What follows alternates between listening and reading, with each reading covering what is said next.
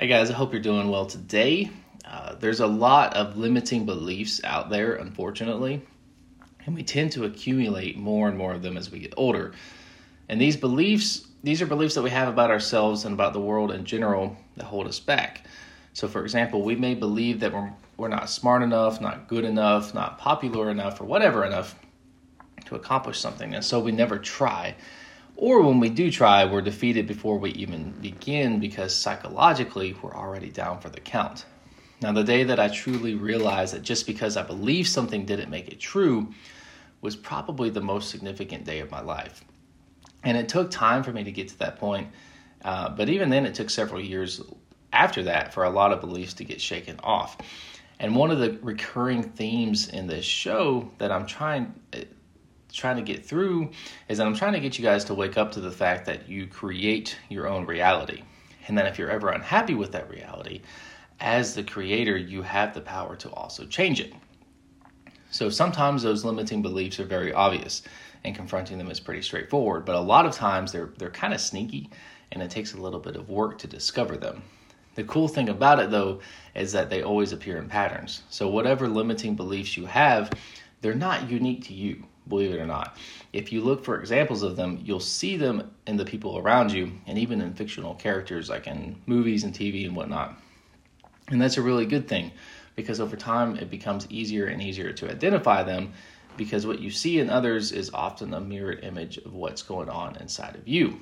And it's usually easier to see problems in other people than in yourself. So today I want to talk about one thing in particular, one particular limiting belief that seems to be pretty common no matter where you go. And even if you don't think it applies directly to you, bear with me for just a minute because I think that you'll see the underlying viewpoint that I have will be useful for evaluating all kinds of different problems. And just because you think you don't have this problem doesn't mean that you don't have it. I thought I didn't have it for a little while, and it took me a little bit of digging to discover that I actually did. So the limiting belief in question is the idea that bad and immoral people are the ones who are successful and have money, and that the just, righteous, good people just kind of lose because of their good nature. There's a huge philosophical argument over this, which is super fascinating to get into, but I'm not going to here. What I am going to say is that, I'm going to talk about one of the things that I believe to be a source of this erroneous belief. Now, I think that there's a lot of reasons for it, but the conclusion I've come to gives us a very practical tool for overcoming this belief. And again, it's going to apply to other beliefs as well, but sometimes this can be a blind spot for people, like I said, because they don't even realize that they have the belief. It's unconscious. Now, sometimes people use this idea that the good people lose as a justification. They like to say, I don't have that much, or I'm not that successful because I'm, quote, too honest or too spiritual or whatever, which is ridiculous. It's an excuse to make them feel better about losing. And in that situation, they feel better about it because they have the moral high ground. I'm not judging anybody because I've done it too. I didn't realize I was doing it, but I have. So let's get into it. Where does this belief come from? How I came to this conclusion is kind of a long story. But basically, I want to take a look at the media that we grew up on. So when we're young, we're in a state of perpetual learning. We live in that alpha wave brain state, and we're just constantly soaking up as much information as we can. And all throughout our childhood, society fills us with all these stories about how the world is and what we can expect. And storytelling is a very powerful form of communication because it speaks to our unconscious through symbols and through emotions, which is how the unconscious communicates. And sometimes these stories are extremely valuable, but sometimes, whether intentional or not, those stories can create bad beliefs. And I don't think a lot of times that it is intentional. I think that sometimes it's just a side effect of the author trying to make the story more compelling. Now, those stories are meant to teach us higher values.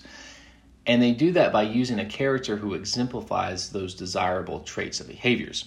So if Aladdin goes into the cave and immediately tries to steal all the gold that he's told not to mess with, and he's swallowed up by the sands, that doesn't really teach us anything. He's not somebody to look up to. He immediately gave into the temptation. And he's not somebody to learn from. But on the other hand, if he does very well, but his little monkey companion loses control and tries to grab something shiny, well, there's a lesson in there. If you can't control your animal nature and resist temptation, then you can get yourself into a lot of trouble. Now we can learn that lesson, be upset with the monkey, and still look up to Aladdin. So all's good, except for the fact that Disney completely butchered that movie. Anyway, but there's not much to look up to if the hero doesn't have some kind of significant struggle. There's no emotional impact or resonance if it's smooth sailing and the noble prince just comes in and puts all evil in his place. There's nothing there to resonate with you emotionally. So a lot of times storytellers will set the scene by creating almost impossible odds against the hero. And on top of that, the hero needs to be clearly human, but also to be somebody that we can look up to. It's not enough to relate to them, we have to admire them. And the more difficult their situation is, the more we can admire them. So a lot of times the author will place the hero in a position where the villain that they're fighting against happens to be quite wealthy. And this gives the hero more to fight against. Now the stories are really important here, even if it seems kind of silly for me to be talking about them. And that was my first reaction. It's like, I don't want to talk about these. I don't want to talk about kids' books. I don't want to talk about Disney movies. But we grew up watching Disney movies. We grew up reading these picture books and hearing these legends, these myths, these stories. And they're deeply embedded in our unconscious programming. These stories are some of the first ways that we're taught to look at the world and taught how the world works. So when you see Robin Hood stealing from the sheriff and giving that money to the poor and needy, it implies something else. It implies that money is something that bad people have, and that if you're good, you give it away, that you don't keep it for yourself.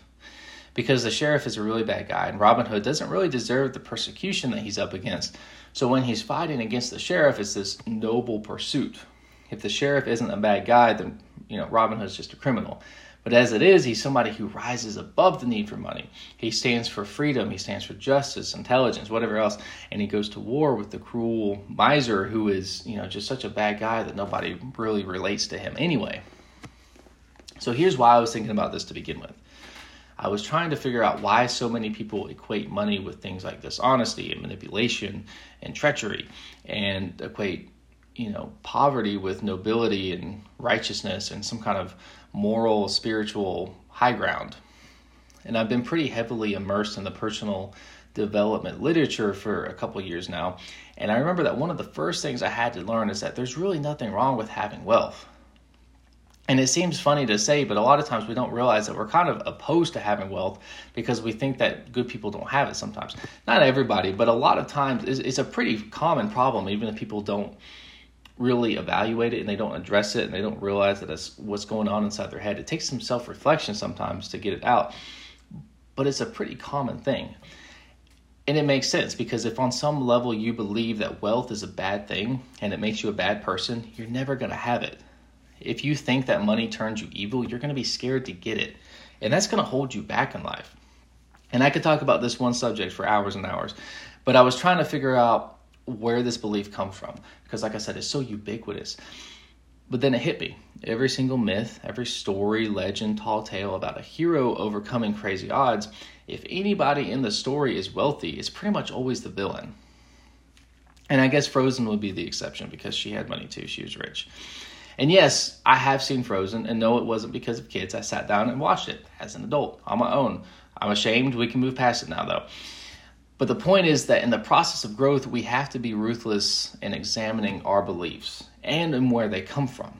We tend to forget that typically at the end of the day, or at the end of the story, the hero ends up with a significant amount of wealth.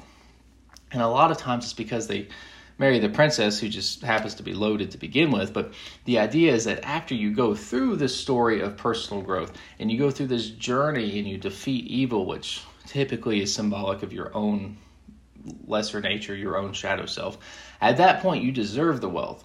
It's a reward. And I mean, you are rewarded with the treasure if you go into the cave to slay the dragon. That's a pretty standard cycle there. But it's not. It's the journey, not the destination.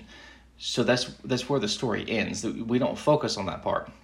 You don't focus on the time after the underdog overthrows the evil sorcerer and becomes king and rules fairly for the rest of his life. That doesn't make for good TV. What makes for a good story is somebody that has an admirable character going up against those bad guys with lots of money. But that's not reality. In the real world, you can only get so far by being that dishonest person. People do make it to some extent. Don't get me wrong, like it does happen, but it's not the way to do it. You can only screw somebody over once, maybe twice if they're kind of slow. My ex did it to me a couple times, and I guess I was a little dense, so she got away with it more than once. But at some point, like, people figure it out. Like, if you treat people badly, they won't work with you anymore. They won't do business with you anymore. But the same way, the way to be successful in business is not to take not to take advantage of other people. You can lie, cheat, and steal for a little while, but you can't stay in one place and keep doing it to the same people. If you scam your customers, they're going to trash talk you and they won't come back. They'll keep other people from coming in. If you backstab your coworkers, they're going to start conspiring against you. That's why in the show I teach about like manipulation all the time. The point is not to manipulate people. The point is to protect yourself against it. Because if you go around, like, sometimes a little bit of manipulation is called for sure. But this shouldn't be your standard method of operations, because if you get a reputation for being that person, well, then everybody's going to be out to get you. And it's not a position that you want to be in. You want to understand what's going on. You want to be able to have those skills if necessary.